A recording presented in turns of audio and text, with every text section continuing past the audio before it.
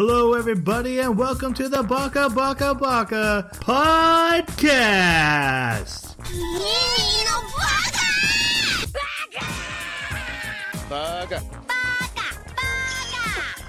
Baka. It's amazing how every time you open your mouth, you prove you're an idiot. Hello, everybody, and welcome to Baka Baka Baka. We're an anime podcast where every 2 weeks we come together, we discuss an anime that we've recently watched as if we were a book club, and then we turn our discussion, once it's completed, over to our comment section to let you carry it on. That is the premise of the show, and we hope that you enjoy listening and want to engage with us. Wow. It was so good right up to the end. Don't expect Someone's us had a to long engage back because we're having trouble talking tonight. Anyway, we recently watched The Genius Prince's Guide to Raising a Nation Out of Debt. And to help me talk about it, I need the help of my co-host. First off, we have the Australia in my game of Risk. It's Jeremy. How you doing? Pretty good. I like that. Yeah. Yeah, it makes sense. The one place where like nobody can get you. Yeah, I'm doing pretty good. Work has been really busy, so I haven't had as much time to goof off as usual, but we had a crazy internet outage and I had to go and work at the library for like all day yesterday. So that was a interesting experience. But it's back. Thank goodness. Nothing else. I love libraries. I do too, but it sucks to have to work when you're at the library. I want to go browse and read. And My very first official job, I did fast food for like a week and just was out of there. My first real job was a page, which is putting the books back on the shelf at a library. It's the most quiet, peaceful job ever. There's like no stress. It was a little community, so it wasn't like there was a ton of work to do. It was just like, here's my next stack of books, and this one goes here, and oh, look, a Spider-Man comic book. I have time to flip through this, and then I'll put it back on the shelf.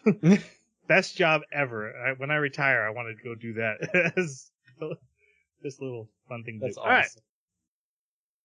We also have the Gandhi to my game of Civilization. It's Jason. How you doing? Doing well. Definitely not going to use nukes. The most bloodthirsty faction. Especially Civ 5. Oh, man. Oh, yeah. Yep. Yeah, so I got to try out 2 games. No Man's Sky. When it first came out, I was all hyped for it, and then all the reviews came out, and it just was terrible, and people got refunds, and Hello Games did this long campaign of, we're just gonna keep making this awesome. I bought it and downloaded it. I'm having a blast. It's pretty cool. The amount of options and things you can do in the game is kind of staggering, especially for somebody that's never played it before, and hasn't had that progression. So yeah, but then the other one, Anna Cruz. It's made by the same guys who do, it's like a side project that the same guys that do Back 4 Blood and, the Left 4 Dead series. Is it and it's based, Anacrusis? yeah. Anacrusis, okay. It's kind of a reskin. It's 4-player horde, get through the level, different types of monsters, but they're aliens this time. But it's an alien species that takes over people, so they're basically zombies. But the gunplay is pretty neat, and then it's got this like retro sci-fi, so it's like 70s in space, and it's it's cute. But I don't know if it's for me long term, but it's definitely fun in a group. But I mean, rubbing 2 sticks together is fun with your friends, so that's not a really good bar to hold something to. But yeah, definitely gonna keep playing No Man's Sky though, and making great progress on Path of Exile for all those fans that care. Oh yeah. Anyone just hear all those crickets? That was weird. No, okay. Last thing, the mechanic itself, it is what it is. It's real simple. It's not particularly interesting. they've got a new item called a Recombinator, where you just take 2 items and mash them together, and then it randomly picks from the stats on it and gives you a new item. One of the most powerful things, or one of the most painful things I've ever. It's like going through Reddit's 50-50. It's either you're going to get a really great item, or you're just going to get something that you now you get to sell. Nice. Alright. Can you recombinate epics? No. Okay. Only rare items. And my name is Troy. I'm halfway through season 3 of Attack on Titan, because I decided to finally sit down and watch through that. Season 2 is so much better than season 1. And season 3 has been good, but not as good as season 2. Season 2 was like tight, and it wasn't very long. It was a short season, and it was just this really intense story. Season 3 is now going into answers and stuff, but about halfway through it. And then I watched the newest. It just came out on Amazon Prime, so I got to watch the newest James Bond, the last Daniel Craig one. And I love spy movies, which is how I know I'm old now, because all spy movies are automatically great to me. So I enjoyed it. I have an issue with it, but I can't talk about the issue without spoiling the movie. And it's not what you think it is if you've seen it, but it still would be a spoiler to discuss. So it's a issue I have with movies, not just that movie. Not your complaint, but I remember when it came out, there was tons of hate for it, and not that the action was bad or the story was all that terrible, but like there was just like certain things that people just did not like about it. Specifically, part of the ending. So yeah, I can see people be upset, but I was fine with it. Okay, had a good time. Okay, let's go on and talk about this anime, guys. Super exciting anime. Let's do non-spoiler reviews for the Genius Prince's Guide to Raising a Nation Out of Debt. Jason, this is your pick. Why don't you start us off? If the only 2 animes that I watched this year was this and Ranking of Kings, this would be a 5. But all things considered. But no, I had fun with this one. It's definitely got its weaknesses. Troy made a great point that I really didn't put into words in our chat, that there seems like there's some budget issues. I even mentioned to Jeremy, I was like, wow, this is not looking good. The animation is just, it looks like they took a paper cutout and just like bring it closer to the screen in order to make it. But besides that, I enjoyed the story. I enjoyed the characters. Very much just a popcorn flick.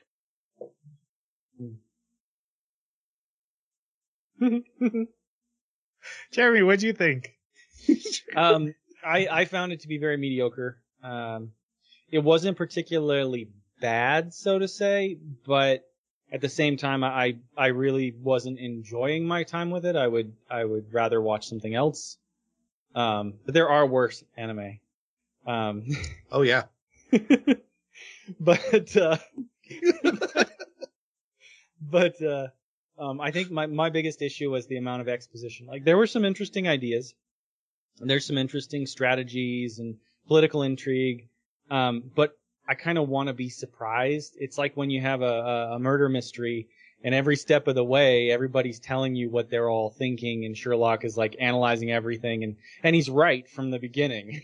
Even if he does give you like a swerve here or there, like every single thing is exposited in this, and it just takes away any sense of being intrigued or surprised by what happens politically or tactically. Jeremy, you wouldn't be able to make the complaint that there were too many tears in this one, though. No, you're right. You're right. And that's where the point by itself. I would just like to point out that we have had 2 podcast episodes to discuss Ranking of Kings, and it lives rent-free inside your guys' head.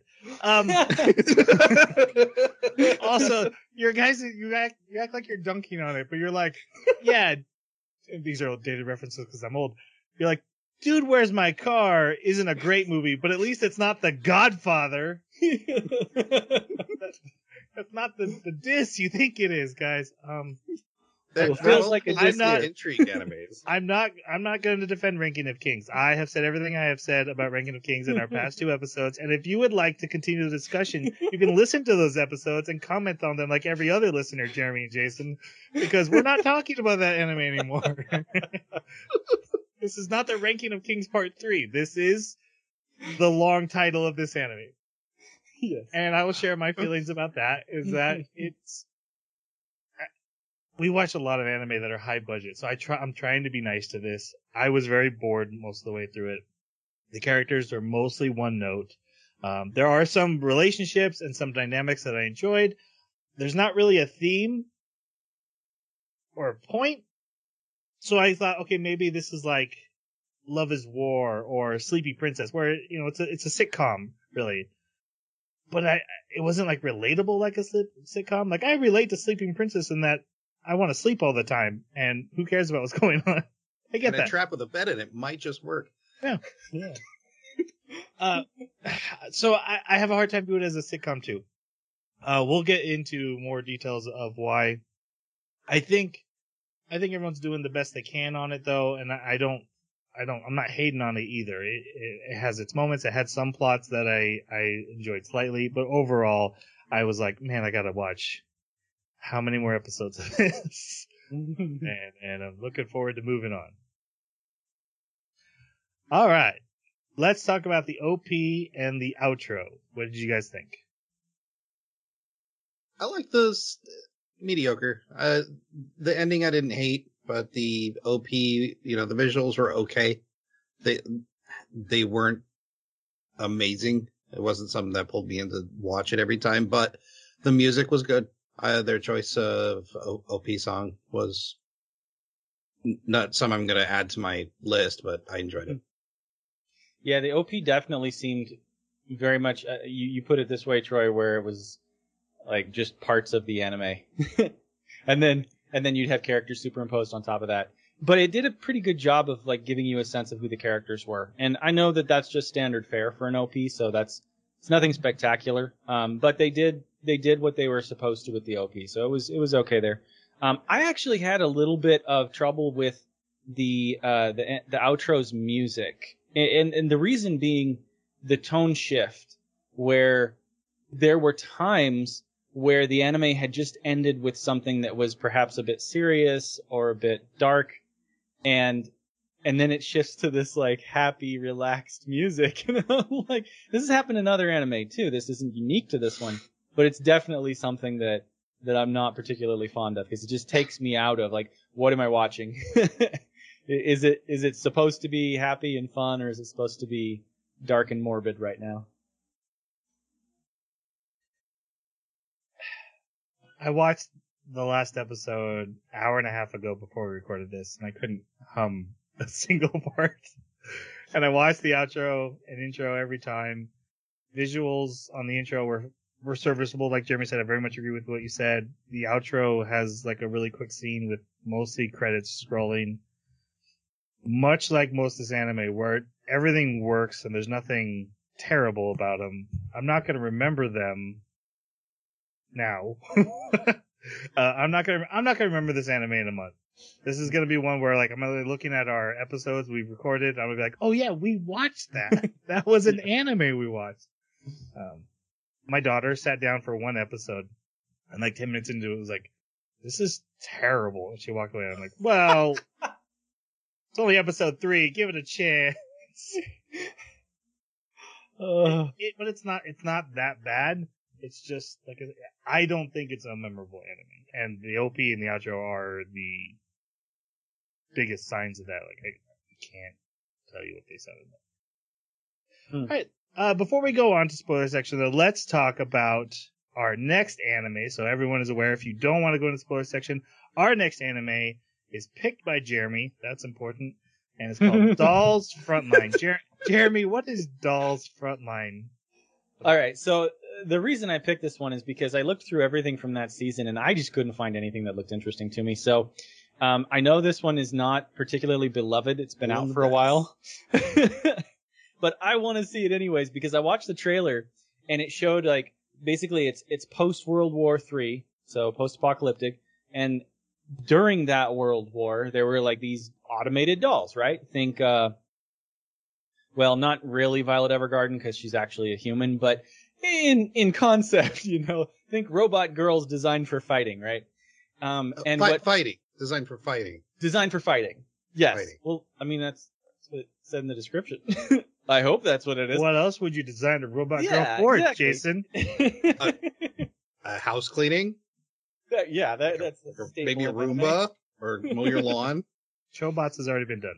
Go on, Jeremy. Well, what really sold me on this is when I watched the trailer, it showed each of these models of like the girl robots. They have like a model number that lists, and I was getting all of these BattleTech vibes, right? Where you have like the CMD 9S and various other BattleTech robots, and they've got their cool model number designator. And so I don't know, I superimposed, hey, these girls are like mechs, and each one's a unique. This is gonna be really cool. So. I think it's gonna be crap, but at least I'm gonna enjoy that part. So join us when we watch. Wow, I sold it. Really selling it there, Dolls. Jeremy. Or just tune in and see what horrible third anime we happen to pick. You know, maybe we'll get a string of 3 anime that we're, you know. Hat trick. Oh, our next anime is about cosplay, probably. Cosplay. Oh boy. All right, let's go on to our spoiler section about the Genius Prince's Guide to Raising a Nation Out of Debt, which in the manga form is called the Genius Prince's Guide to Raising a Nation Out of Debt. How about treason? Just FYI. All right. So we are in the spoiler section now. So if you have not watched it and decided you want to and check it out, now would be a good time to back away from the podcast or, you know, whatever, however you want to exit the conversation here. Slowly back away from your phone. Do a barrel roll. All right. Spoiler section. We are in a continent in a medieval times. I don't think there was any fantasy. I thought I saw some fantasy elements, but it's mostly just feudal times. There was talk about like some mythological fantasy history, but nothing else. Yeah. Okay. One side, the east, is a nation of an empire built up of smaller vassal states.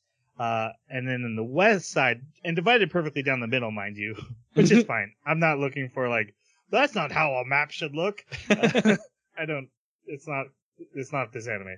On the west side, bunch of separate countries, but they all are devoted to a single religion and follow religious figures that lead them. Meanwhile, in the way up north are the Starks, and in the northmost, right in the center line, there's a little tiny country that has no industry and no exports, and they're broke as they can be, and their king is in a coma, and only so that the main character can still be a prince while doing everything a king should do. And this is the country that we're going to carry. It's called Natra, and our main character is a prince who's running this country, but he doesn't want to be. Even though he's a genius, even though he's formally trained by the Empire and an ancestor of one of the religious figures on the other side, so he's tied to both sides of this continent. He just wants to retire and live a life of luxury. And that is our main character, Wayne. Or Ween. Yeah. Wayne is how they Basically, described it or they said it in the sub. Dub. Wayne's close enough, yeah. Okay. Wayner. There you go. All right.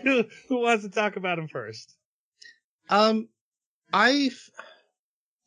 were things about him I liked, and there was most things I didn't like. It reminded me a bit of Alderamin on the Sky. Mm-hmm. Yeah. Where the protagonist has a lot of likable moments, but he just never makes a mistake. and you never feel he's ever in danger. And at least with that anime, the main character didn't know how to fight. In this one, his grades were so good in this Empire college. They had to redact his grades. It's like, I get it. He's royalty, but he's also like, he can hold his own against some of the most stalwart warriors in the land. He's always 14 steps ahead of everyone as far as strategy goes. He can tell what other people are thinking before they know that they're thinking it. I just didn't like watching Superman in nerd form. But his interaction with the world was entertaining to watch. I didn't find it particularly intriguing or massively enjoyable, but at least I had fun doing it. He seemed to genuinely care about his subjects. His plans were interesting on paper. And the first 3 episodes kind of stuck with the premise of, hey, we're in debt. I need to raise the value so I can sell it and go live a life of luxury. I wish they would have leaned into that more, because by like episode 4, they were out of debt and like gaining influence throughout the world. And I was hoping he was going to lean into that. I'm lazy and I don't want to be doing this. And also, what sickness does his father have that he's not dead yet? Yeah. Because like, how long has this guy been bedridden? So, he's, I guess if I were to wrap it in a bow, it's, he's okay. Mediocre. Yeah, exactly. That's kind of just my adjective for a lot of what happens in this anime and a lot of the characters. I was thinking about what kind of character that he is and who I've seen that does a better job of the same thing. And honestly, like Saitama, Overlord, right? And the lead Overlord guy, right? These characters who are overpowered, there's a lot of interesting things that can be done with them. And that's kind of where this guy is. He's a genius. He's a prodigy. He knows the name of every soldier in his army and where they're from. We learned that in episode 1. He's got an eidetic memory. And he's just superhuman. I think you were very accurate when you said it's like Superman. But it's all mental. And watching him just succeed over and over again and explain to us every step of the way how he's succeeding, it comes across like, why am I bothering to watch? Can you just give me a summary of how you did this awesome? It's like that guy that comes up and tells you his life story and how awesome everything is, and he exaggerates everything about himself to make himself sound more interesting. But it's like we're seeing that version of the story this guy's telling. Actually, with that headcanon, I might be okay with this anime. This is not at all what's really happening. This is just the story he's telling us. But yeah, he's very mediocre. And they had moments to put real danger for this guy that knows everything. Because there were multiple times where he's in another country, doing some sort of negotiations, and back home there's trouble. But that trouble never manifests into anything he can't handle. And if it did, I think I would be a little bit more okay with his super ability of being able to strategize his way out of anything. Yeah, and it's almost not even just that, like, it's something he's not able to handle. In almost every circumstance, he's predicted and made a redundancy plan to deal with exactly this. But he doesn't mention any redundancy plans that he never has to fall back on, which to me that just kind of exposes that he's not really that good. This is contrived. One of the worst things about him is that he's so good that his ego's big, but he's aware of his big ego because he's that good. That's true. I agree with everything you guys have said. I don't feel like there's enough challenge for him. I don't feel like he's an arc, and as a static character, I don't feel like he's doing enough to change other characters around him. There could be a little bit here and there. but not enough to have a reason why he's such a static character. Which again is where I was like, okay, so maybe look at it from a sitcom angle. He has some funny moments. The one part I found interesting about him, my favorite thing about this anime, is actually when he messes up. It never even works out bad for him, which is the bad part. But he does mess up once in a while when someone is racist in front of him. He will go out of he will do something stupid and murder them. Yeah. Every time. Every time.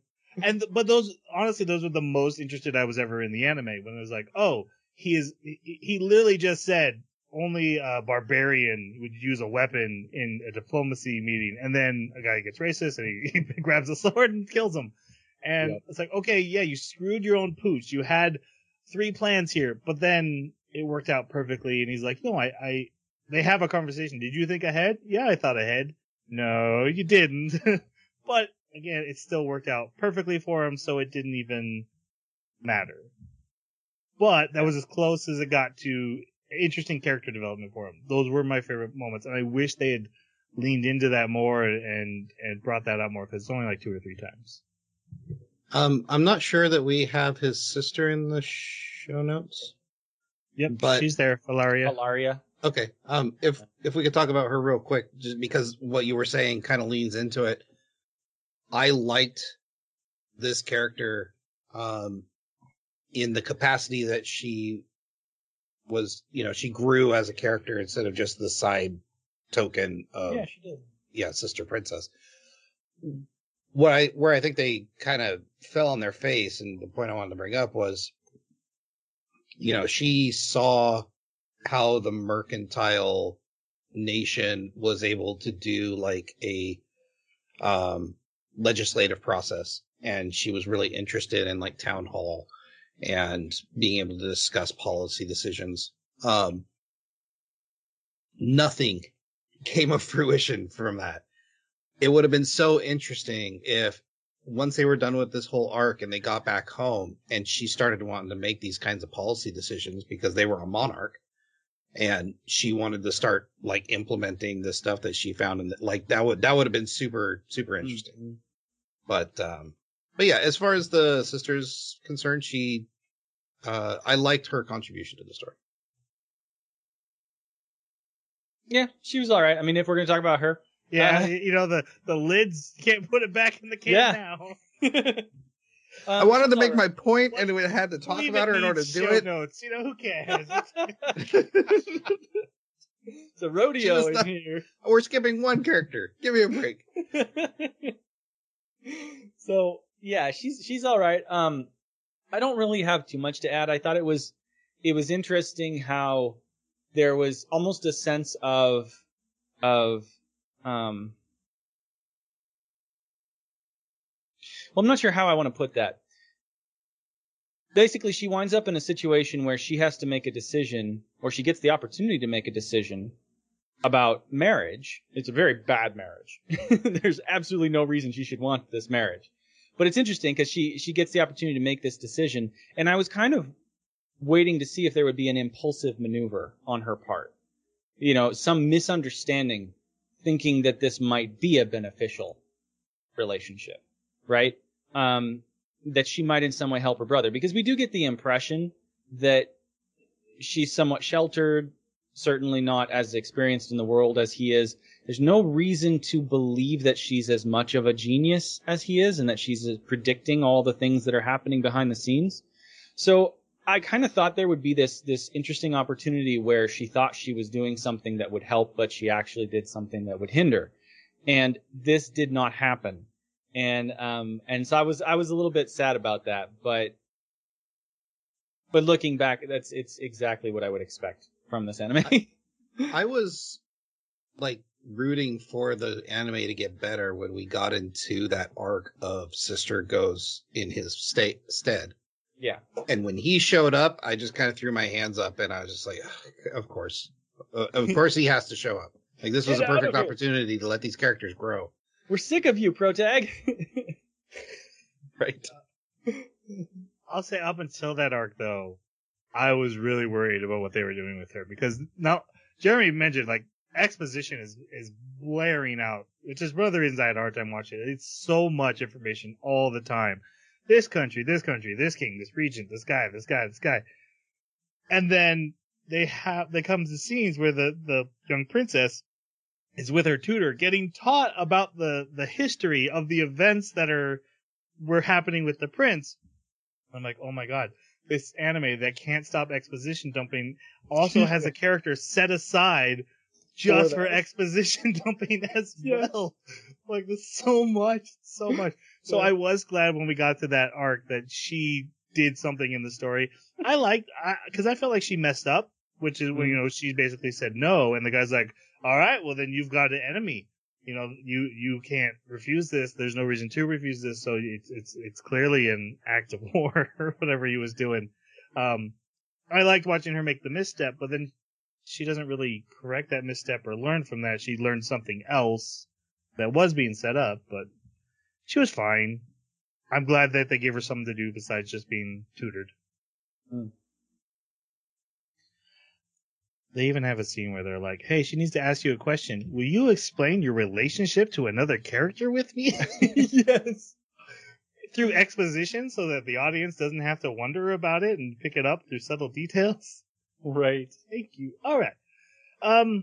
Recently, on the Empire side, the Emperor has died. So there is a power struggle now to control the Emperor, or the Empire. But the prince says Nacho's doing great, for the most part. He says that. But then we find out he's in war with a country from the west side that is attacking them. And so he has to go and give a speech to the troops. And this is a perfect example of my biggest problem with Wine. And we do need to talk about the other character. But Wine, he's not doing anything. He's just reacting to everything. He didn't start this war to fix this nation. He just happens to be attacked. And he goes out there and he gives a speech. And he's like, I guess I did the speech that I'm supposed to do. And it's super effective. Barely an inconvenience to fight this battle now. But he's like, oh, that worked. Cool. How's that a genius? Yeah. Yes. That's what I felt like this entire anime is that like situations happen to him. He does the thing that he should do. And it works out perfectly for him, surprising even him. Mm-hmm. It's almost like a bunch of critical successes. Yes. Yeah. Like he's playing with a dice with only a 20 on it. Wow, this is amazing. I'm so good at this. Yeah. But we do need to talk about his royal advisor, his right-hand man, who is a character whose design was copy and pasted from ReZero. Discount Amelia! Just like Amelia. She even wears outfits with the white and purple. But at least the personality is different. Jason, did you watch English dub? I did. I watched the first 2 episodes in English dub, and my one thought was, man, the English dub voice does not match the character design. She sounds way more mature than she looks. Like a mom voice coming out of her, and yet she's this young woman the same age as the prince who's making this whiny boy voice. I'm not sure which studio did it, but every line through the entire anime sounded flat. Whether they were excited or exacerbated or just regular talking, just everything was, it's almost as if they were like, okay, the lines match up with the lips. We're done. It was not the best dub I've seen. Yeah, but it's also not the worst. The first 2 episodes were rough for me. The subtitle version, because I had to switch because I do the free version. They made me switch to subtitle after the first 2 episodes, and I did find that much more palatable. But yeah. Jeremy, do you have anything to say about the voices and subtitle before I go to the character? She reminded me, even the voice reminded me of Amelia. That's hilarious. All right. Amelia's voice was much sweeter.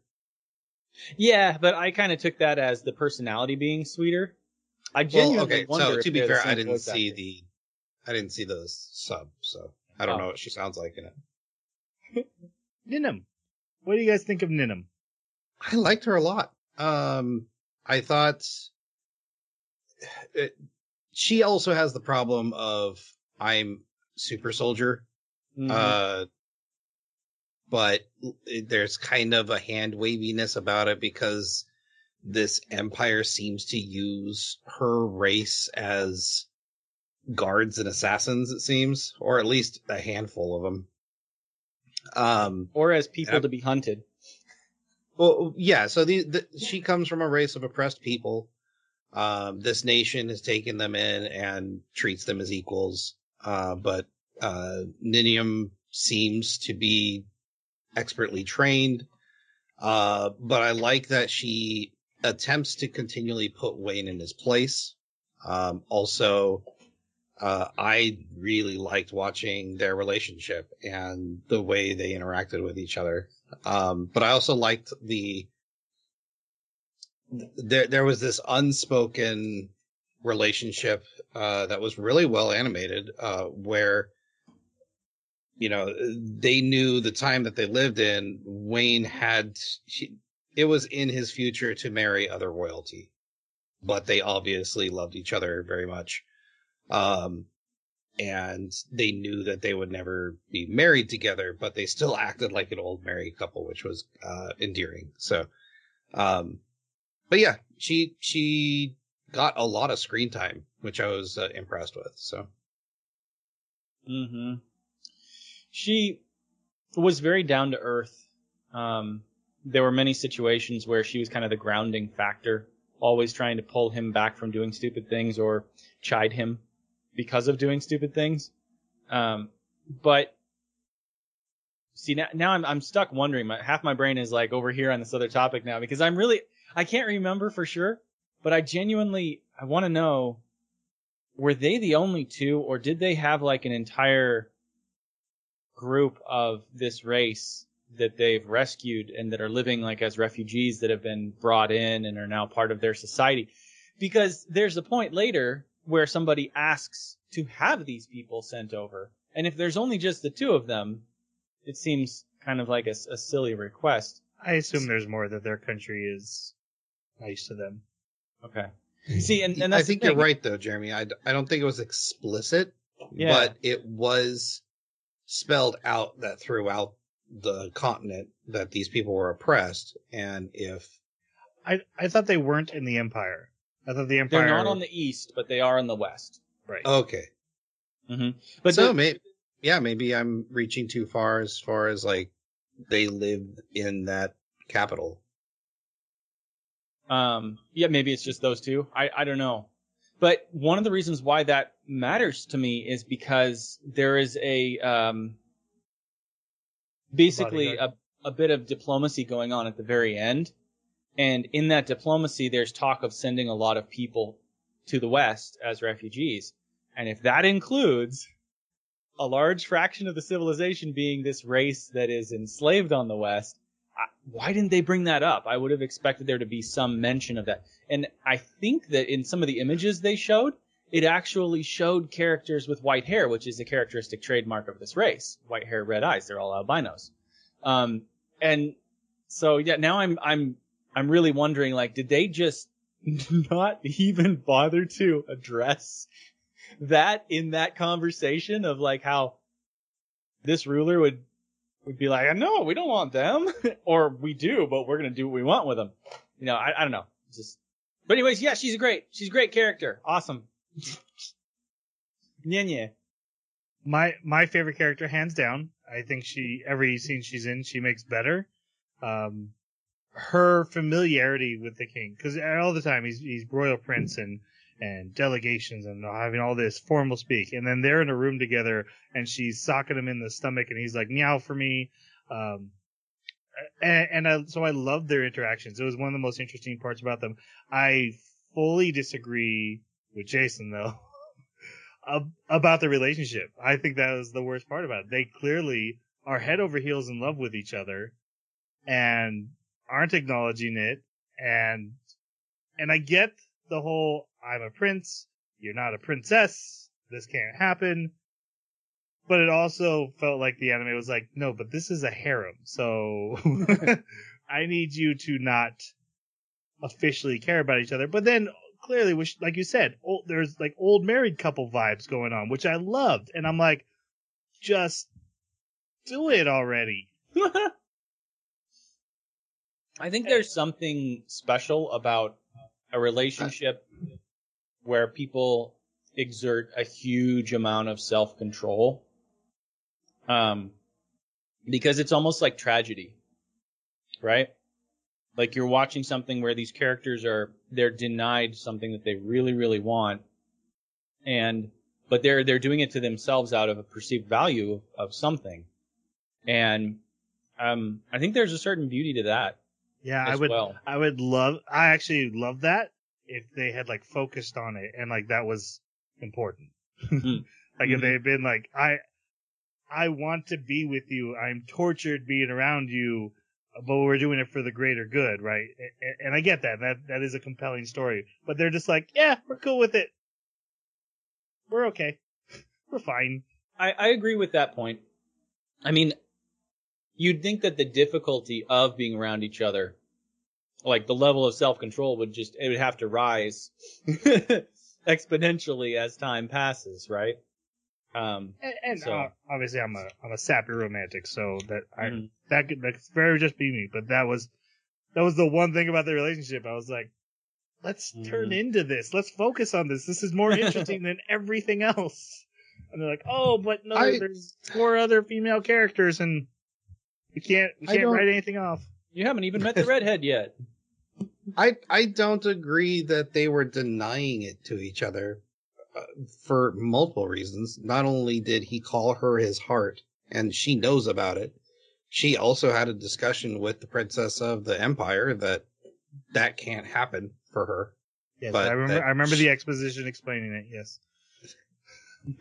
At least things are explained and that, the politics of the day makes sense. Anyways, not that I'm jabbing at anything else. Sovereign nations having a problem with armies on that episode. Turf. That's weird. But obviously this isn't an anime that is going to show this, but I think they act like an old married couple behind. Yeah. Well, but he did explicitly state that he was not going to have her be a mistress. Oh, when did he say that? He said that during the conversation where they were talking about why they could never be together. Basically saying, I have to be able to marry for royal things. And he says, yeah, I don't want to put you in the position of ever being a mistress. So I think it was a complicated they're stuck thing where they both knew that they loved each other. Yeah. That's my opinion. I agree with that.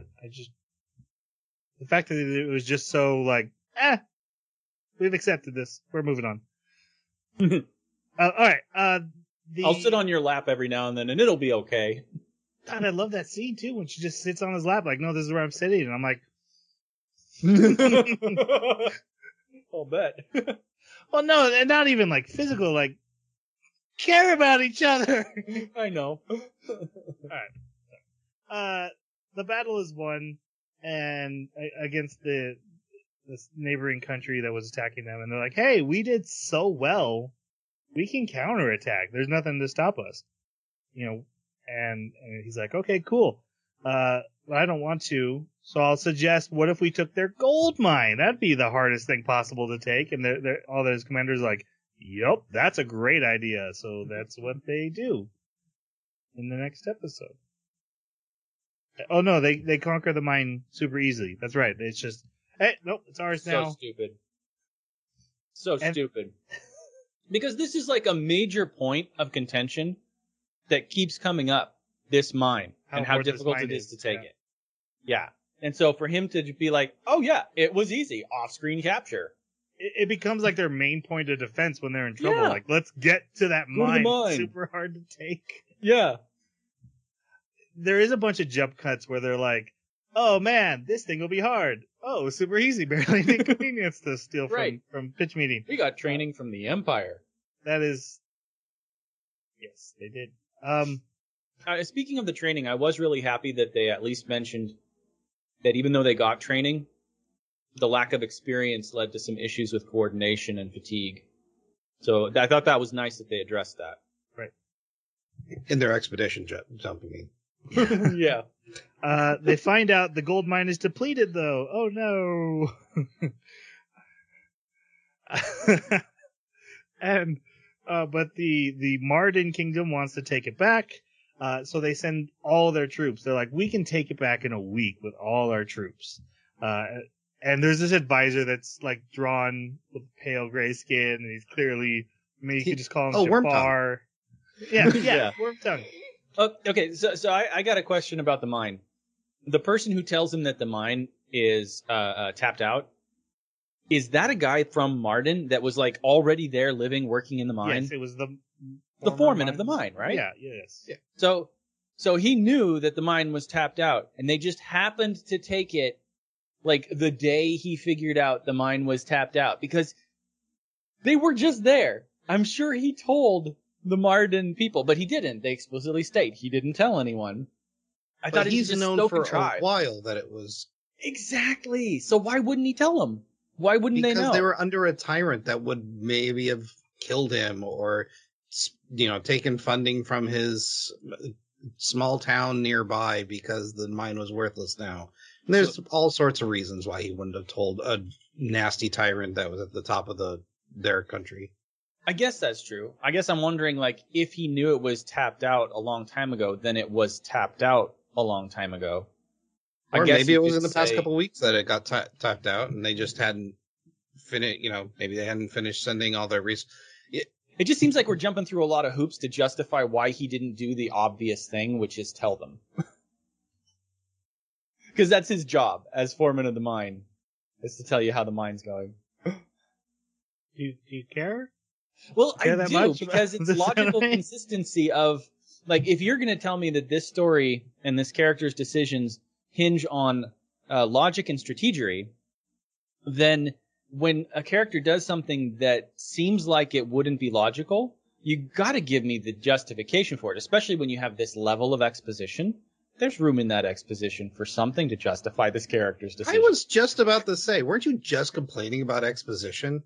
Well, Like, trade I can some come of the up with crap 100 stuff. reasons why he Yeah. didn't tell them, and that now Well- it's out of gold.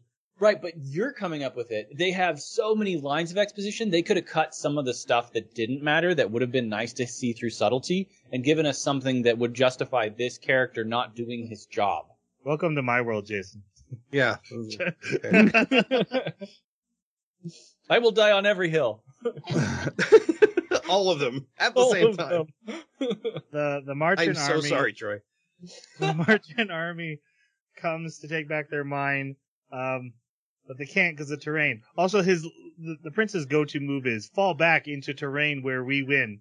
That seems to be their thing. They're like, hey, we'll just march up. Oh, it's tiny, narrow canyons to get up to this mine. We didn't know that. And so it doesn't matter that they have 10 times the troops or 3 times the troops or whatever it is, because We didn't know that because this was our mine.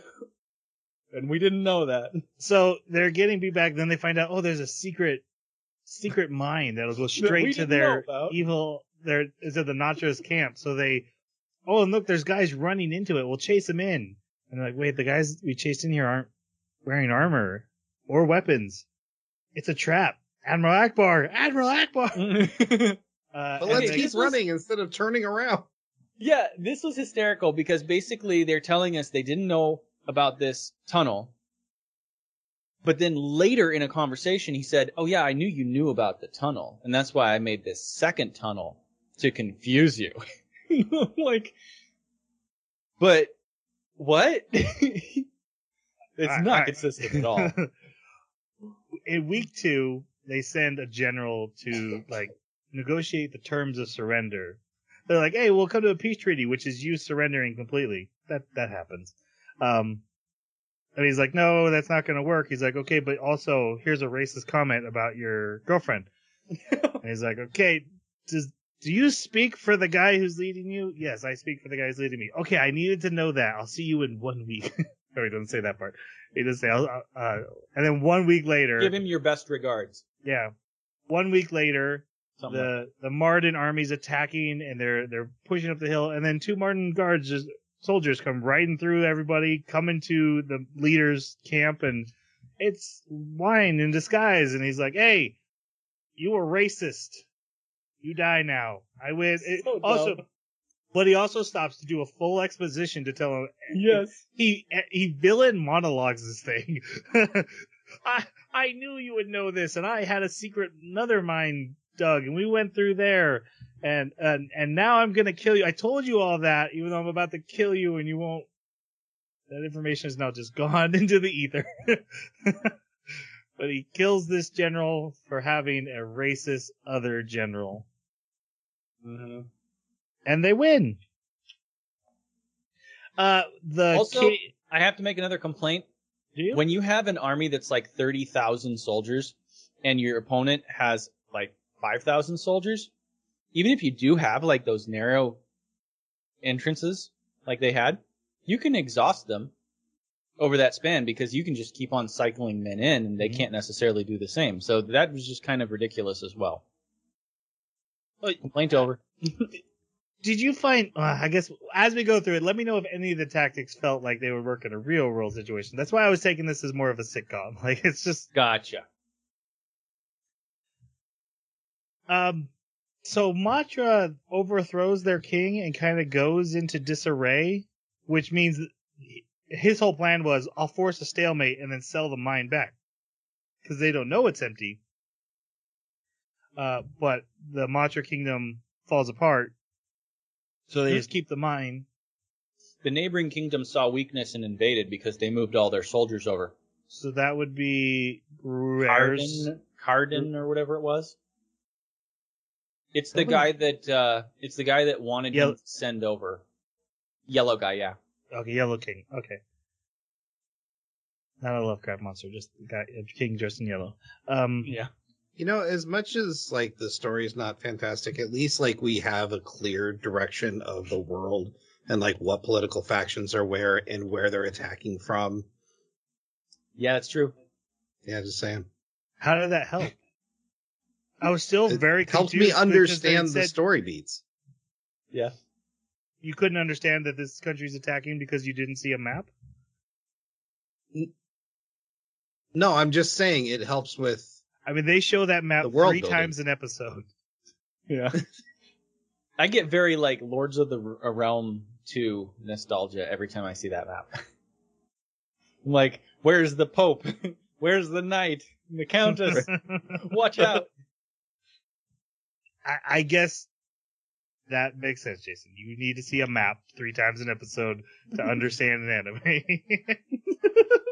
I said it helps. I didn't say it made me understand. You are not going to make this about ranking the king. You hey, I didn't say it. You said it. That's on you. I'm sorry. That's. I didn't even see the connection. That is definitely what he meant. I am not crazy. I'm not paranoid. Okay, so the next arc starts with getting a flashback of Ween's academy days, and we see that he went to academy with all these different people, and Ninian was there, and there was this blonde girl. Meanwhile, unrelated, Princess is visiting from the Empire, and she's literally the princess of the whole Empire, and she wants to marry him. And he goes to meet her, and hey, it's that friend from Academy that he didn't realize she was a princess. And he's like, "Did you know I was the prince?" Because that was kind of kept under wraps. And she's like, "Oh yeah, I knew that." And she's she has a longer name, but they just call her Loa. And she's known for scheming. She likes to get us into schemes. And they're even like, yeah, we used to like just take stuff from thieves and then sell it back for higher prices. Like, they weren't good people. So what do you guys think of Loa, the princess? She's okay. Like, there was a lot of potential there, I think. And I don't know, she's there for an episode and then she's gone.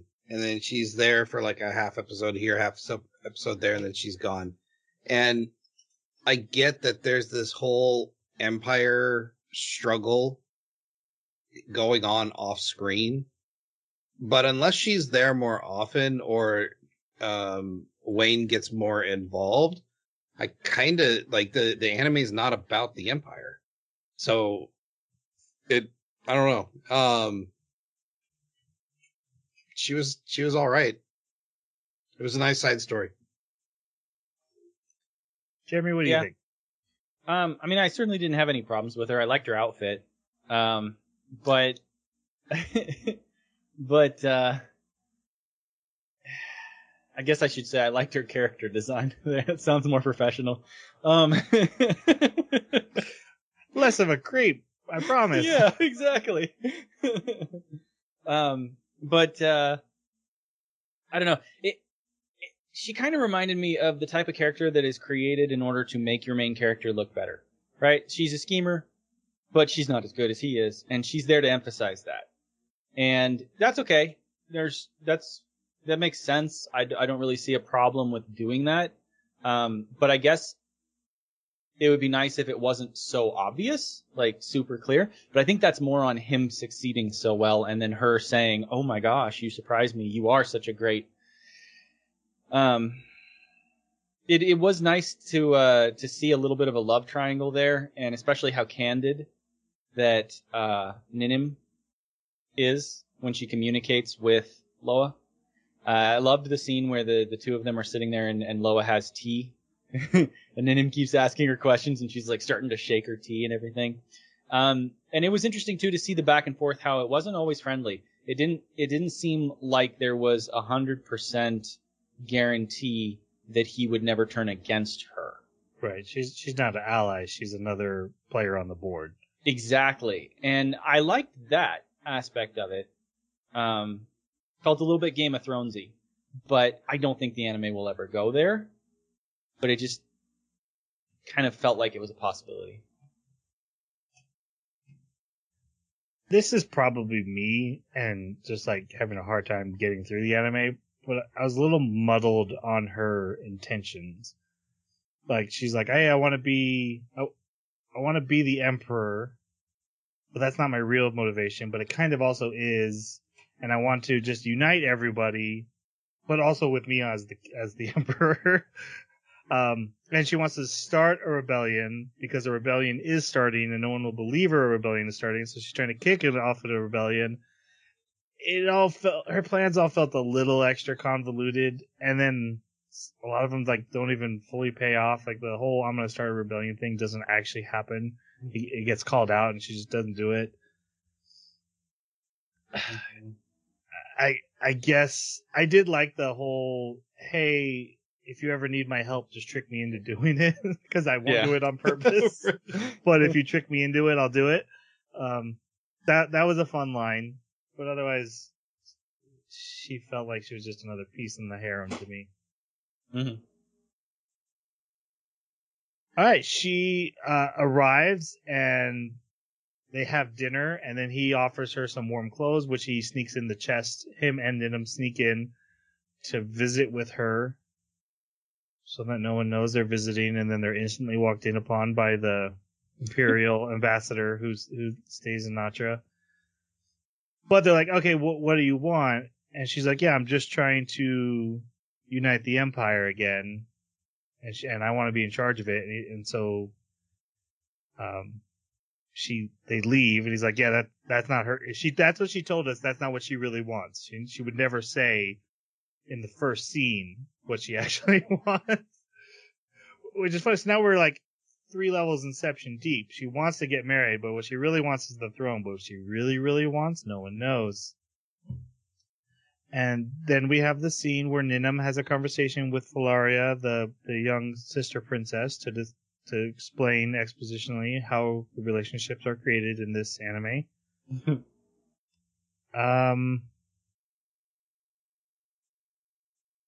Oh, and then there's a gratuitous bath scene with multiple female characters where they talk about a suitor for Loa, that one of the kings of the emperor. We also get a backstory on this kingdom, how they were like with a bunch of other countries. They're like, no empire. Then they were like, "Oh, okay, actually empire. Haha, tricked you." So they're kind of looked down upon by everyone else. And then the son of that guy wants to marry her, but also that guy is the dad of that nation, is the one leading the rebellion. he switched sides again, apparently. Loa is trying to kick off a rebellion with them by using the son, but Wine's thought through this, and he has sent a letter to that son saying, hey, just so you know, the princess is visiting me, but she's gonna see you next. And so this son shows up. He's like, yeah, I'm not waiting. I'm here to get married. I'm here for my wifey. And then they have dinner, and they have a duel, and he sucks so bad, he accidentally tricks Wine into beating him, which then he gets mad and falls off the castle and dies. Best part of this, though, is he falls off and dies, and then Ninum immediately jumps the same distance to check on him. Yes. I was thinking the same thing. Jeremy, when I see stuff like that, I think of you every time. Yes. I'm like, I bet Jeremy notices that. Yep. Oh, God, it pissed me off. But at the same time, I guess I justified it in the fact that he was kind of a slovenly, terrible at even swinging that sword around. So maybe her training is what let her do it. But yes, that definitely bugged me. She also didn't dive headfirst. Yeah, it's true. Off of the parapet either. The way he landed, right? Yeah. I think the one thing I like about both Loa and Wayne is their end goals seem to not involve war. Like, I don't think either of them, well, I think besides this rebellion, started armed conflict. It was always either retaliation or defense. Trying to think. I feel like Wine starts like 3 wars over the course of this anime. The first one he's defending.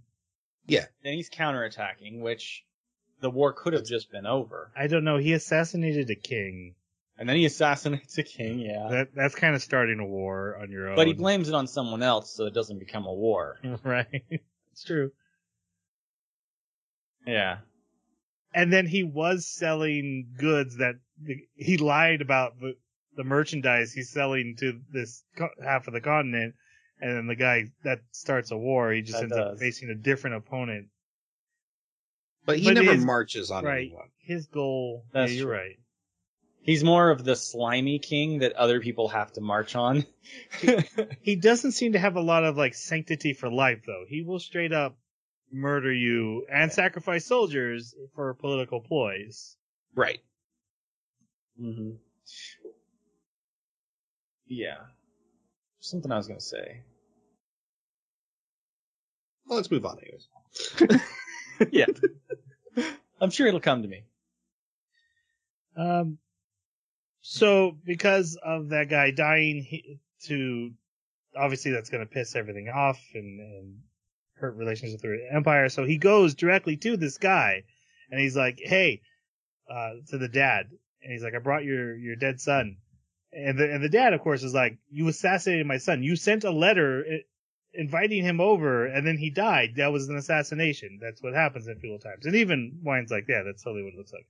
But he's like, "Hey, I know you're doing a rebellion, and I'm going to blame your son. And that's going to ruin everything for you, because everyone will then look at you, and you're going to either have to go along with it and stop the rebellion, or get destroyed by the rest of the empire." And the king's like, "Oh, okay, it's a marquis." He's like, "Yeah, okay, I'll go along with it."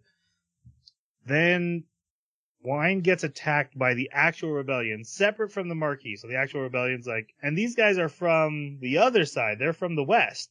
Not technically a rebellion, more of an invasion. Right. They're trying to cause trouble because the religious side hates the Empire because they're not religious. That's not okay. So they're always trying to screw with them. So they attack Wine and his group. He disarms the guy. Bada boom. and Jason, I know this is your favorite scene, so I'll let you describe how he defeats him. Oh, it's not particularly important, but what I found really funny about the scene was they're fighting, and Wayne throws a dagger, like it looks like a kunai, and the dude he's fighting is like, "Oh, here it comes. I'm not gonna be able to dodge it, so I'll just take it to the face." But it won't be fatal, so I'll be able to get in my stab to kill him. And as he's making this calculation in his head, Wayne goes, poison! And so he has to dodge it, which gives Wayne the opening to disarm him. Is it said exactly like that in the dub? Oh, yeah. It's not in the sub. So that's really? funnier. Yeah, he does it more like, that is poisoned, basically, in the sub. I like the dub version better. Yeah. This is our first, like, real battle scene, actual fighting. And there's a shot of this leader of the rebellion guys, like stabbing his spear. It's just a close up, like, of his arms pumping back and forth, like 4 times for attacks. I'm like, okay, so there's no fight budget. There's no Sakuga coming in this. That's when I was like, okay, I really need to temper my expectations on what they're going to be able to present. After, the Marquis also at the same time is like, hey, go capture that prince. I want him captured. So Wine and his men run away. The Marquis and his men are chasing them, and they run into the Natra army, who's sitting there waiting because Wine had them set up. Meanwhile, Loa comes marching in with an Imperial army, and they're like, oh yeah, we're just doing military training. This is just for practice. Also, you're on our side, right? And so the guy has to basically stop the rebellion. So yeah, see, there's an actual reason for having an invading force in this other sovereign nation. So he has to have like an actual, military exercise. excuse for it. Yeah, he does, because the guy calls him out. He's like, what is he doing with troops over here?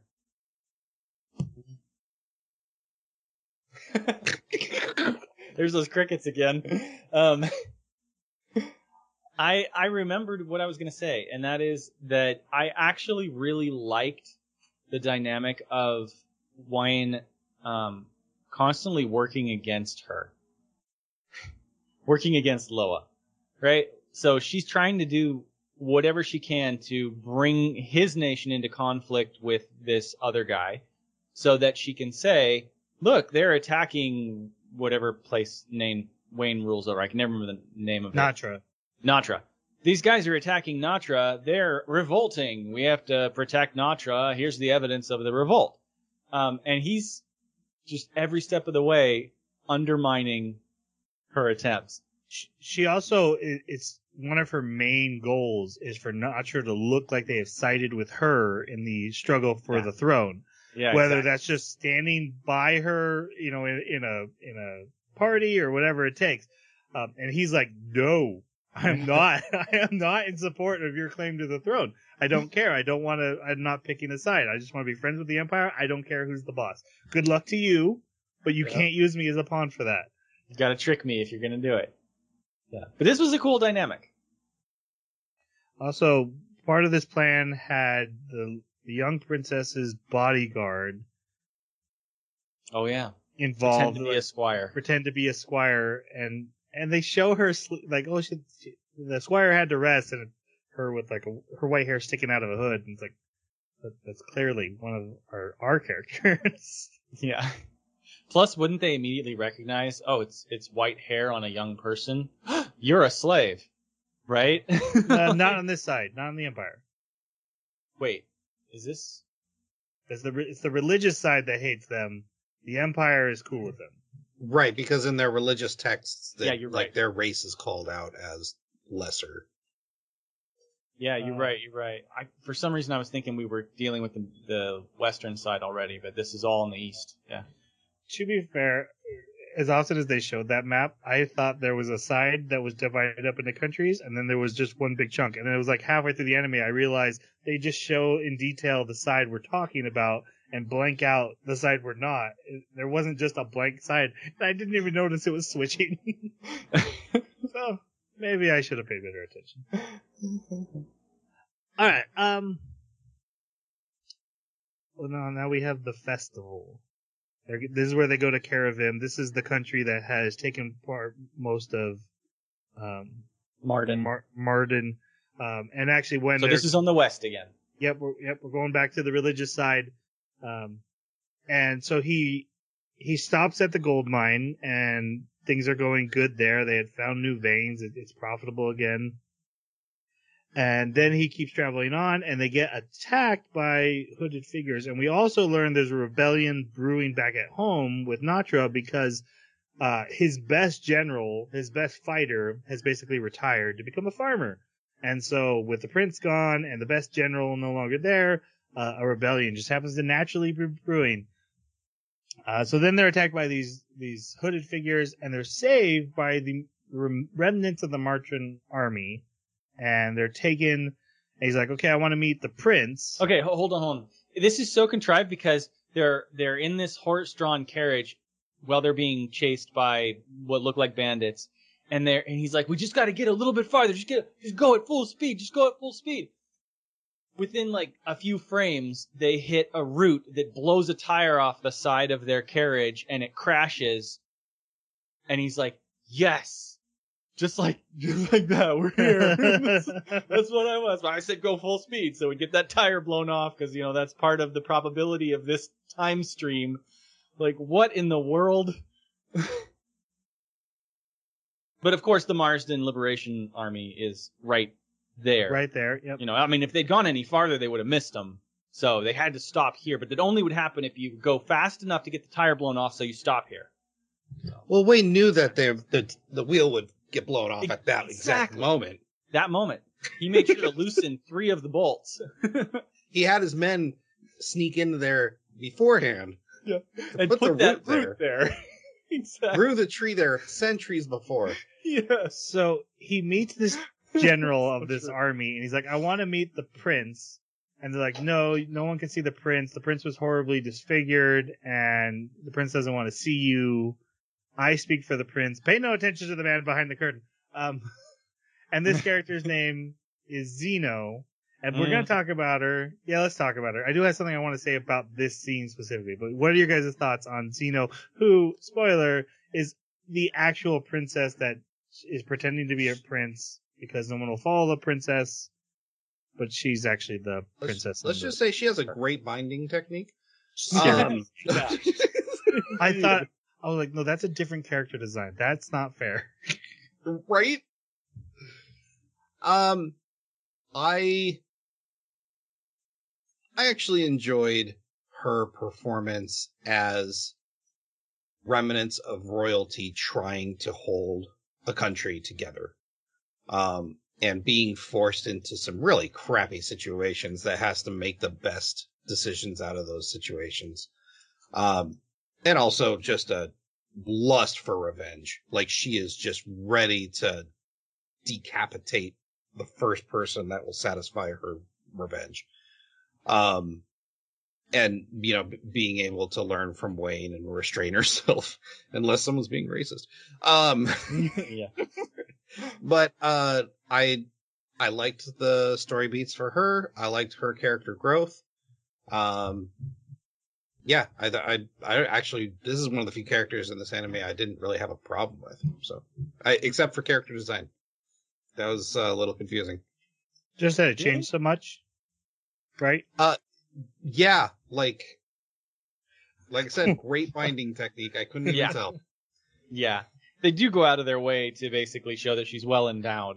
But the fact that this character's name is Zeno, and the actual princess's name, I've been searching for it. I can't seem to find it, but it's like Zenoka or something like that, or Zenona. I don't know. Yeah. But like, her name starts with Zeno. So she's trying to be incognito among her own people. This isn't just her trying to be incognito among people who don't know what her name was or who she was as a princess. This is among her own people who know that this princess exists in their kingdom with this full name. So she's like, yeah, this would be a good idea. Let's just use my nickname, and we'll pretend this is a totally different person. Other than that, though, I really don't have any complaints about this character. I like what they did with her, because I thought that she was sort of the least expository.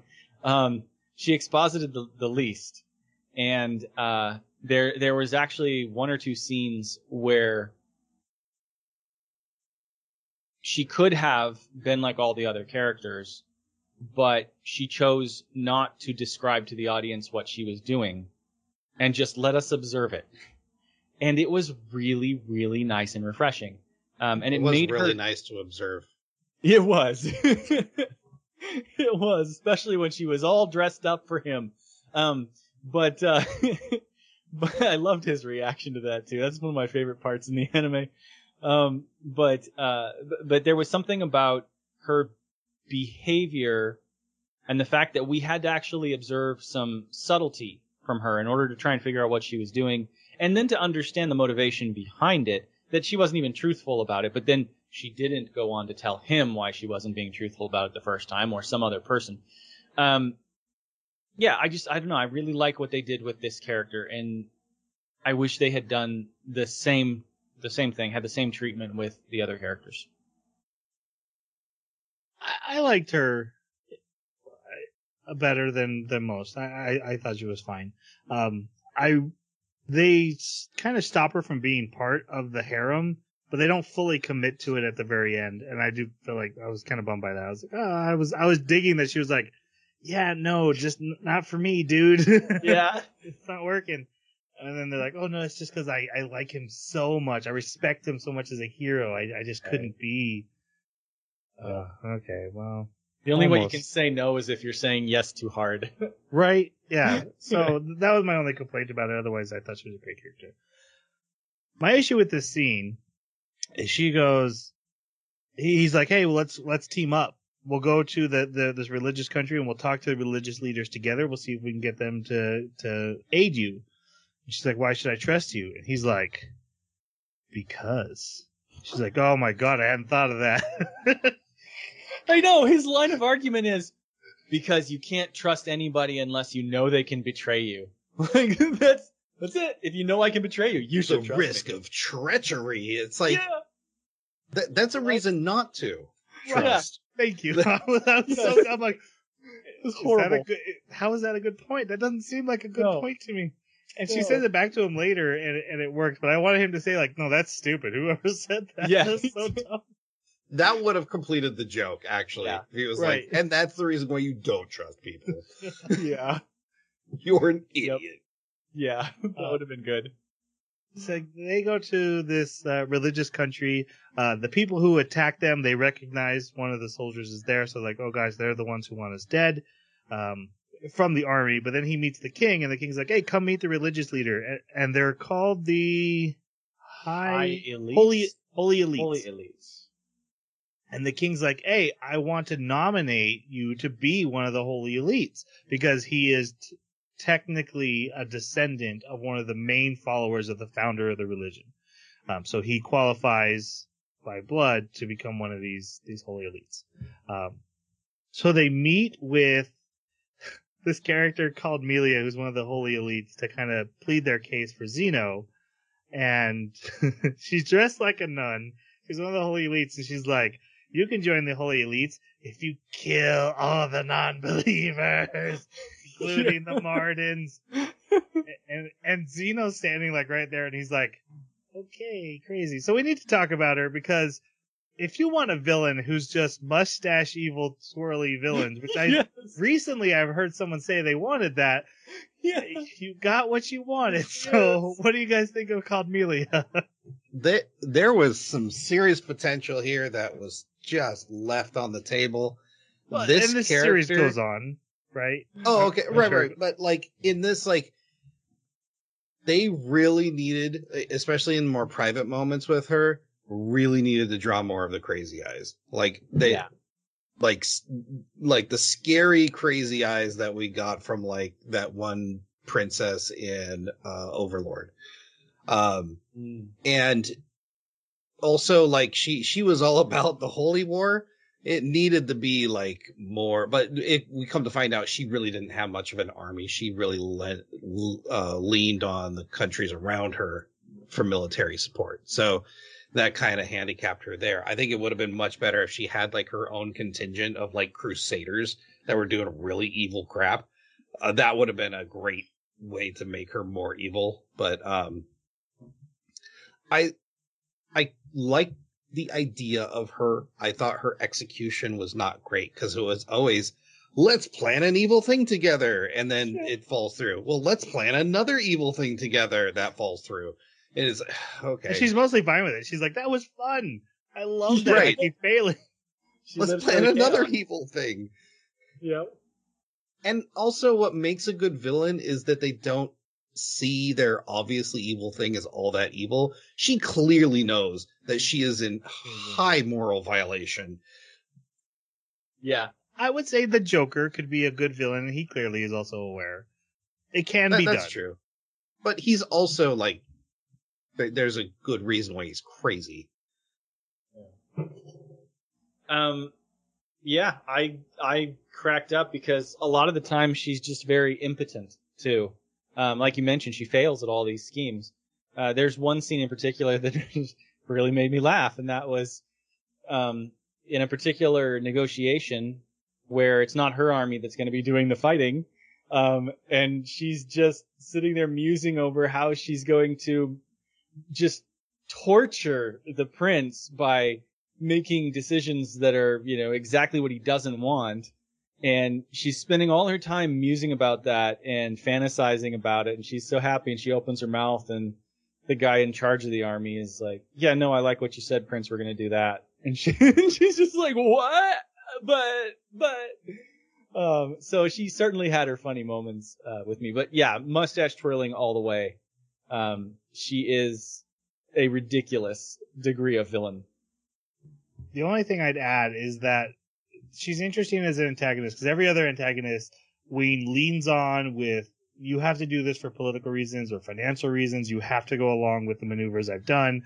I basically left you no other chess moves if you're trying to win the game. Whereas her character is, no, I will literally do the wrong move just to screw with you. Like you said, in that meeting, he points out, this is what you need to do. It's the right thing to do. She's like, oh, he's right. That's a great move. I'm going to say no anyway. And so I could see them developing that further, and her being the one character he has no power over, so he has to manipulate literally everyone else to outplay her. So there's potential there, but she's so one note as a villain, like you guys have pointed out. So I agree with everything else. Yeah. Yeah, so she's crazy. We also find out she's working with that owl guy that now has his arm cut off, that was in charge of the rebellion in the other country. Also, like, there's a moment where I forget what she exactly did, but it seems like it was some minor humiliation of the prince and Ninian, or whatever her name is. Ninim. And she turns to Al and says, is that proper repayment for your arm? Yeah. Like, really? This is a minor humiliation on the guy. It's all it takes. Yeah, my arm feels great. Thanks. So with all these political machinations in the works, and they stop Zeno from murdering hey, remember the evil-skinned advisor? The guy who's clearly Wormtongue? He's here now. He works here. They had to talk her out of killing him. And the religious leaders aren't going to help. They're like, okay, let's just go talk to the king. Let's figure out what the king wants. And she's like, take me with you, and I will prove to you that I can be an ally. He's like, no, I don't want to take you with me. And what would you possibly offer? She's like, I don't know yet. I'll figure something out between then. He's like, all right, I'll take you with me, because you use my trust line on me. So they go and they meet the king, and the king's saying all this stuff, and there's all these political machinations, but then he says something like, hey, I heard you have that race that we're racist against, and I love killing them. Can I have a few? So Wine murders him, and then hands the sword to Zeno to kill the advisor, who was also there, and they just murder them in cold blood, and then they run away. My favorite part of that scene is Wayne's guard hears commotion happening, so he busts open the door, all concerned, like, oh no, what's that? Oh, great. Yeah. He's like, he's hands in the sword, like, just make it fast. I hated this. And the only reason I hated it is because this is a king. This is a king. he's got a king's guard. There is no way they would get out of that room after killing this guy, much Right. less out of the They're whole like the kingdom. middle of the palace and they just walk out. Yeah, that's insane. They actually Insane. jump cuts to them 100% on the agree with you, horses. Jeremy. This is the most irritating and low point of the anime. This is, just kind of cements that Wayne can do no wrong and he can get away with anything. Yeah. He didn't have guards in there with him, which is strange for any negotiation. But also that you can, murder literally a king and get away. And not And even also that's not- assassinating either. Like, this But- is just a natural But that's also diplomatic not. negotiation. But up to this point, that's not Wayne's style. Sure, he went after the general for his racist general, but this was a political move, and he's always been able to withhold himself. So the fact that he loses control here just kind of didn't make a lot of sense. Mm-hmm. And yeah, the whole and he suffers no consequences. Yeah. For this meeting, and that's the biggest one that got me. I can buy that he assassinated him. I can buy that he made enough commotion, he was able to get out because of the circumstances were set up. But the fact that there was no retribution, there was no multiple allegiances collapsing down upon his nation, that just didn't make sense to me. Well, no, I 100% agree with you. First off, I already said I like that the character does this because I like that the character has a flaw. I don't like that there's no consequences. The story does exposition. When they leave, they set multiple fires to the city. They managed to start a rumor that the general is the one responsible for the assassination. I don't know how anyone's buying that. It seemed like Caldmelia was helping spread that rumor, or was she just enjoying it? I was looking. No, she got a hold of one of these letters and she's like, "Oh yeah, let's fan the flames." Okay. So yeah, she was helping. They run away. The general's army chases after them. Meanwhile, the rebellion is also coming for them, and their route is cut off. So they fake which way they go. They make the rebellion and this army chasing them run into each other. And then the Najra forces show up with the retired general. He didn't really retire. This was all a trap from the beginning to draw out a rebellion just to see if there was one. And they all die. And wine wins. That's a running theme. And then Xeno is like, we will become a vassal state. So basically they get another country. Just 'cause. And Wayne complains about it because I guess it's more work. He is so inconsistent with his wins, whether he enjoys it or whether he thinks it's more work and he's lazy. That there's no consistency in his character. Yeah. I mean, there's definitely some responsibilities once you have a vassal. You gotta be able to defend them and stuff, but I don't really understand why she bothered to become a vassal other than just gratitude. Because they didn't have... Okay, so in the history they gave us in the first episode, it told us that his nation and Marden were equivalent. And then the gold mine happened. And Marden pulled ahead. So if you take away the gold mine, they're really not in a worse off spot than they were before, other than maybe losing some of their standing army. So... No, that's an independent country. The whole reason she's the only one left of her royal family is because the palace collapsed under the attack from the other neighboring nation. The building or the royal line? The royal line and their entire government. Sure, but if she's ruling again, then the government's back up and running. Even if she's a vassal, it's back up and running. Sure, but at what capacity? If they're still hurting from after that war or after that rebellion, maybe this was a good way to... Because later on in the anime, we get the whole line of when you become more powerful or when you become more stable, you can then have your independence. Like, that she's obviously in a worse state than they were before. Well, traditionally, from what I understand, Roman and Greek, and well, basically just Roman, really, when they would have vassal nations, those vassal nations would send tribute to the ones they owned. They didn't get support from. So like she wouldn't get support from him. She'd have to send him money because she's a vassal. The support from him would come in the form of military support if she was ever repressed. So that would mean that it would be more of a burden on their business and economy in order to be a vassal than it would to be independent. Even though he does find out a way to boost them financially by basically smuggling goods from one half of the continent to the other half of the continent that won't like it. Could have done that through just regular trading and not vassalship, but yeah, he might not have been inclined to do that if it wasn't a vassal. But you're right, because his whole thing is like, no, these are made in Nacha. Why couldn't you have said that from the beginning? Right. Yeah. I don't know. It all feels weird. It feels like it's not really completely thought out. Yeah. Despite them explaining it so much. Yeah, exactly. All right, so now we're back to the Empire side, and the Summit of Heirs is going to take place. So basically, let's see if I got this right. There's a merchant city in the very middle of the Empire, but it's not part of the Empire, and they're deciding to join the Empire now. Okay, just so I got that right.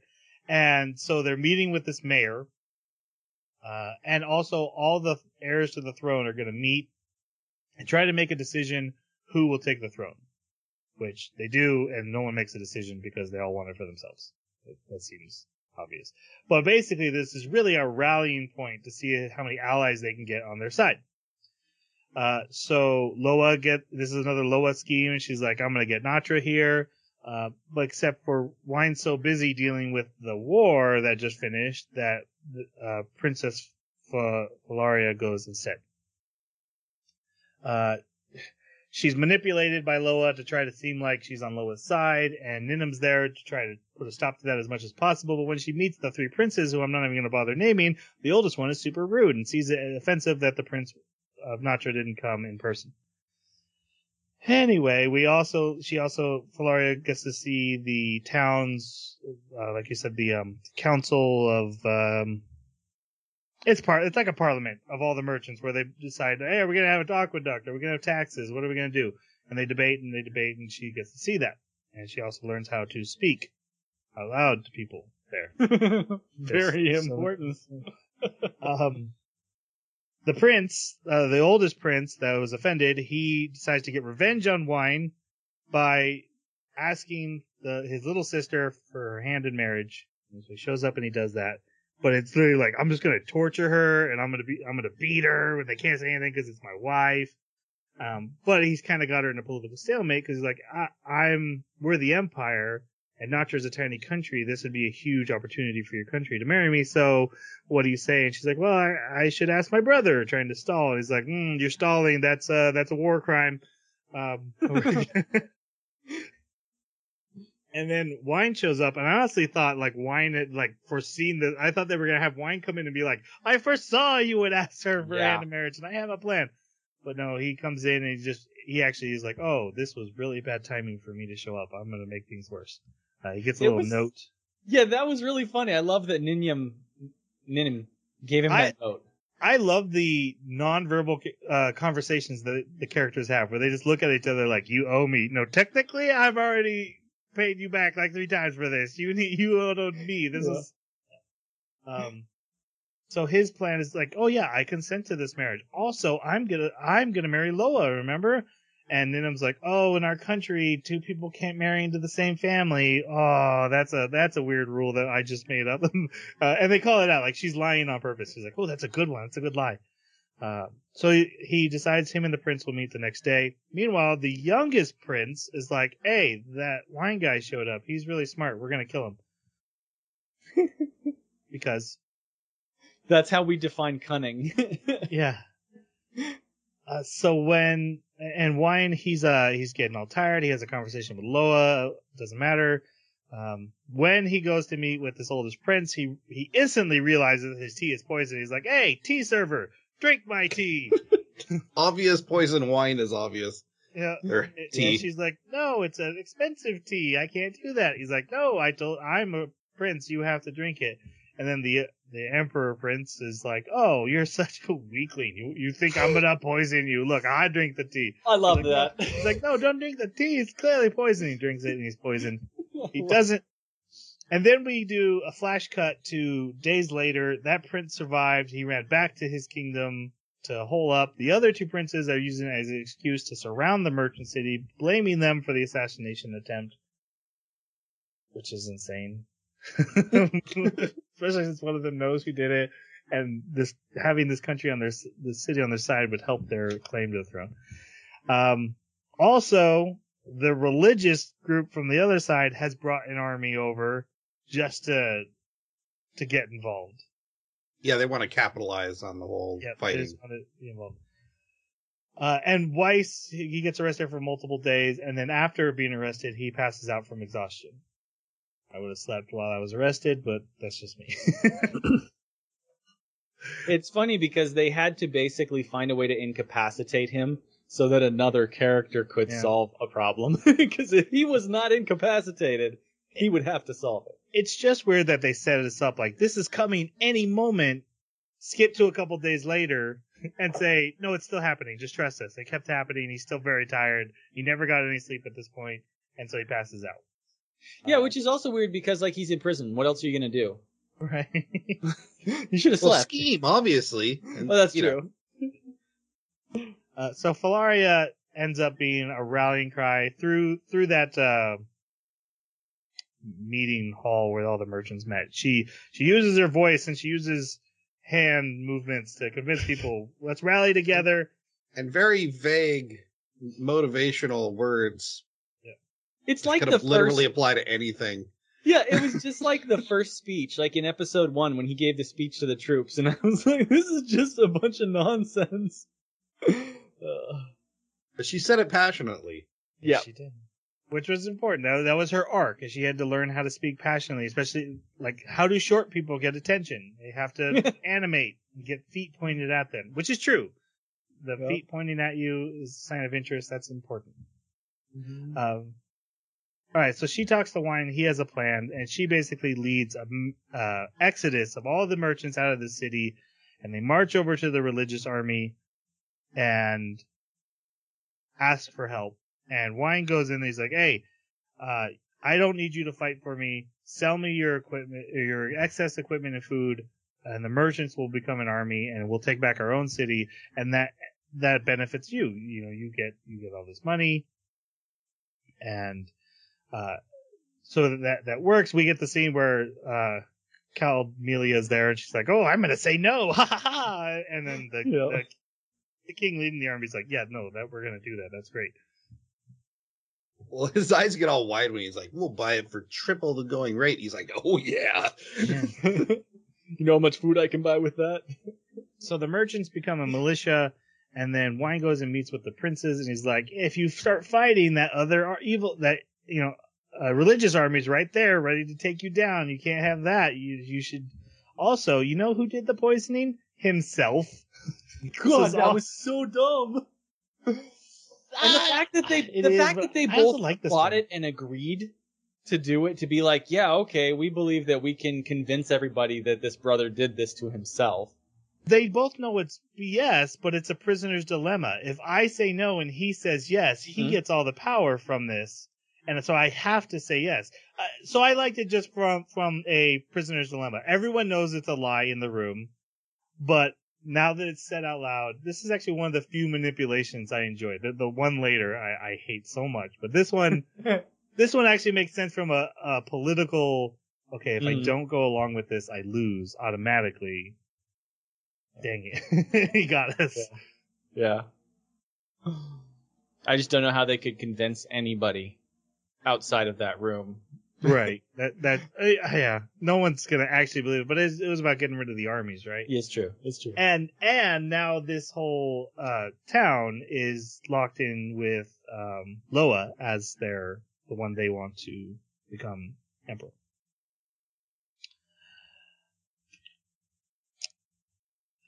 Yep. Oh yeah, and then we're in the middle of episode 10 when this plot arc ends and a new one starts. So we're going back to the religious side.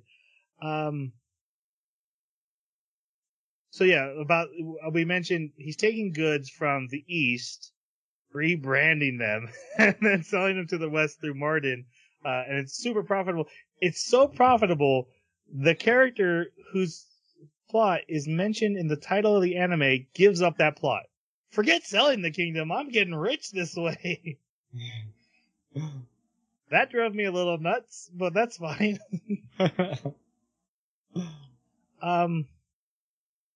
He basically gets invited to this other country where the king that from the army we had just met, the one who had agreed to sell off the extra weapons, has invited him.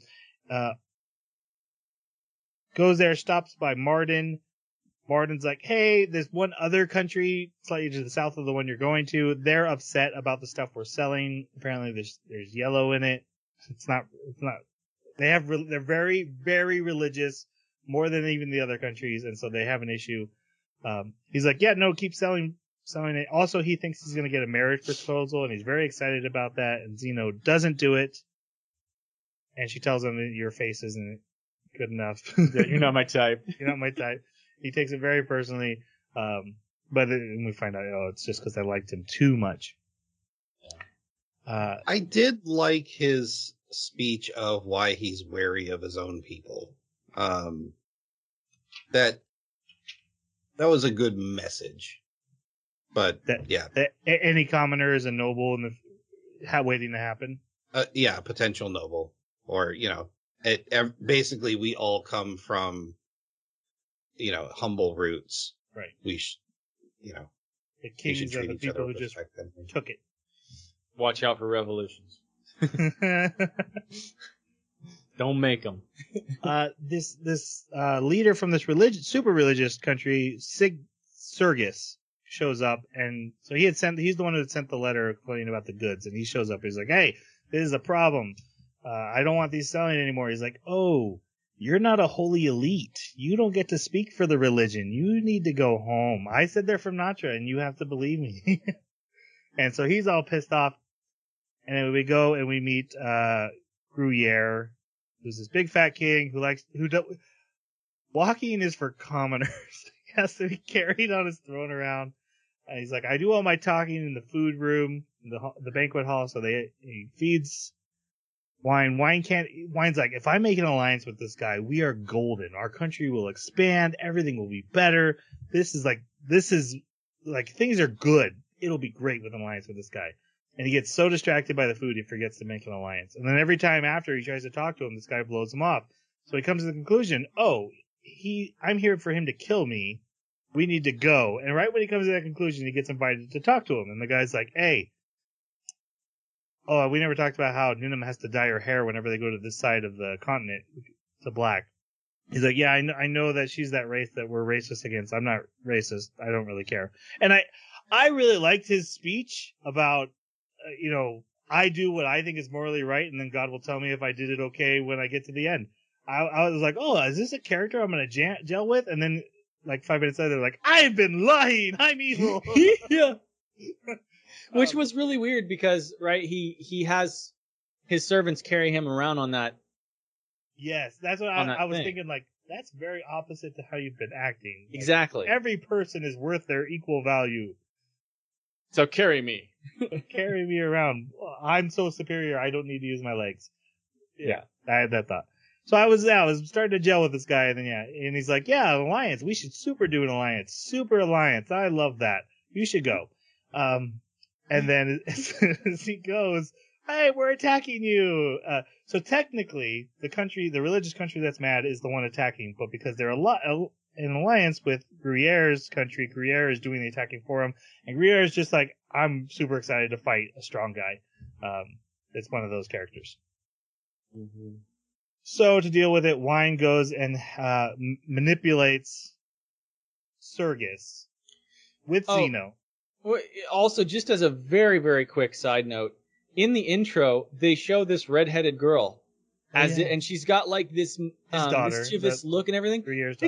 It's his daughter. There's like in the intro, it gives the impression that she's going to be an important character because she's displayed with all the other harem girls, and she just gets like one scene where she introduces herself, and that's it. Next season. Yeah, that's that's what I took it as. She's an important because Gruyere doesn't go off the board. I thought Gruyere was going to die, and I was like, why would the princess matter then?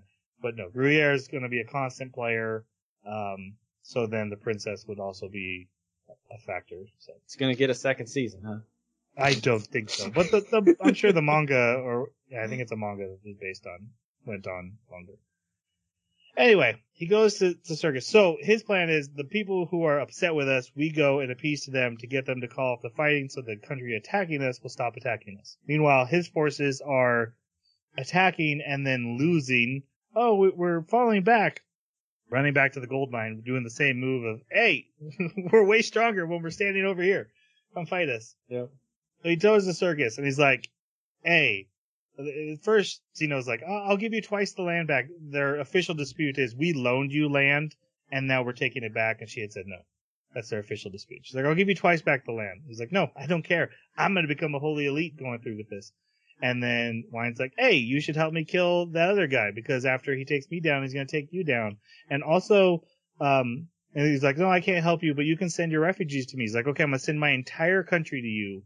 Also, I've poisoned all of your citizens with yellow coloring dye.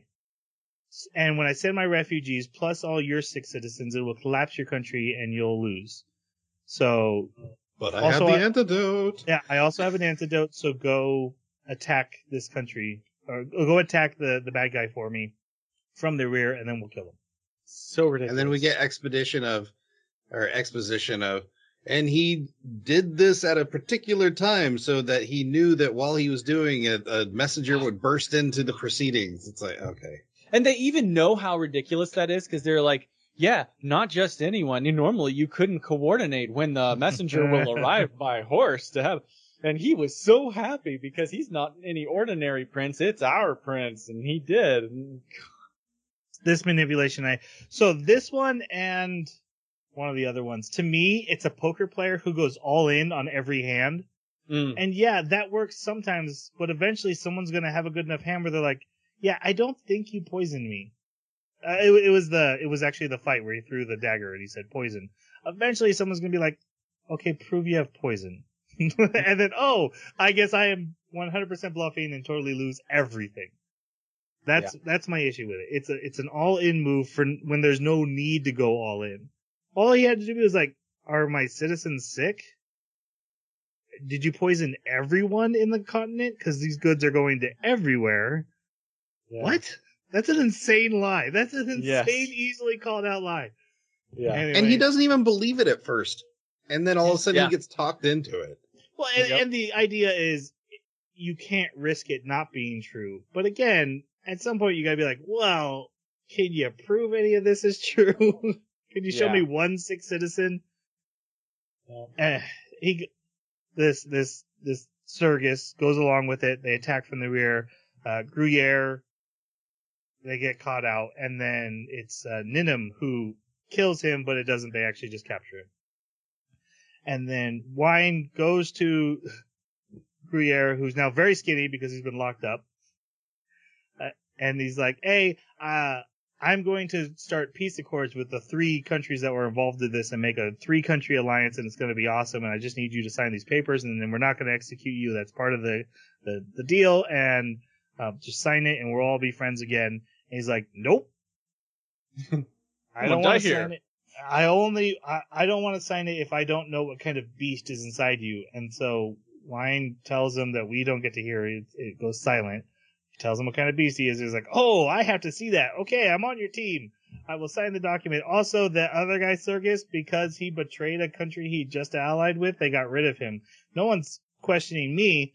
That would never happen. But he instantly got called out for making a bad decision and is gone. And everything worked out. It irritates me so much when stories do this, because it's like, if there is a piece of information you don't want the audience to know, why are you teasing them with it? So they come back for season 2. Right, but it's an obvious crappy tease that most of the time doesn't work. Like, I don't understand.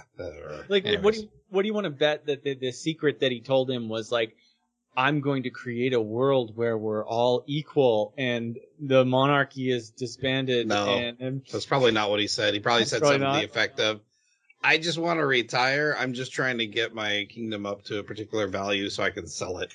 why would he want to see that? Like, why would he be like, I can't wait to see your dream of you retiring? Probably because he's like, that sounds so outrageous. Why would you Okay. sell your kingdom? Maybe. So, Neon Genesis Evangelion does this move in one of their endings, and I like it there because it's meant to be open to interpretation. What do you think the character said? And it's never going to be revealed. Apparently, it's a secret. But here, I hate it. that's not what they're going for. This is clearly like, Thanks, I hate it. yeah, I'm not a fan. All right, let's go to our final reviews. Jason, this was your choice. What do you got? There was a lot to enjoy, and there was a lot to not enjoy. I had a lot of problems with the storytelling itself. Obviously, they had some budget issues. But I was entertained. So it's kind of a low 3, but it's a 3 for me. I don't have enough hate for it that I can bring it down to a 2. So there was another anime that I Recent? did, but yeah, definitely a 3. Jeremy, Right what in the do middle you of the give road. it? Very mediocre. So yeah, for me, it's also a 3. Overall, I just, there wasn't enough for me to knock it down to a 2. Like, you've got to really, really have some problems if I'm going to mark you as a 2. So there was, I just can't.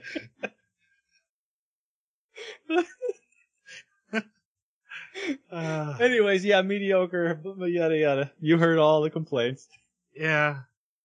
I agree with everything they've said except for the score. I think it's a 2. Just because I had a hard time getting through it. And I'm sure a lot of people worked really hard on this, and I think there's a lot of potential, and I think with bigger budgets, I would have liked it.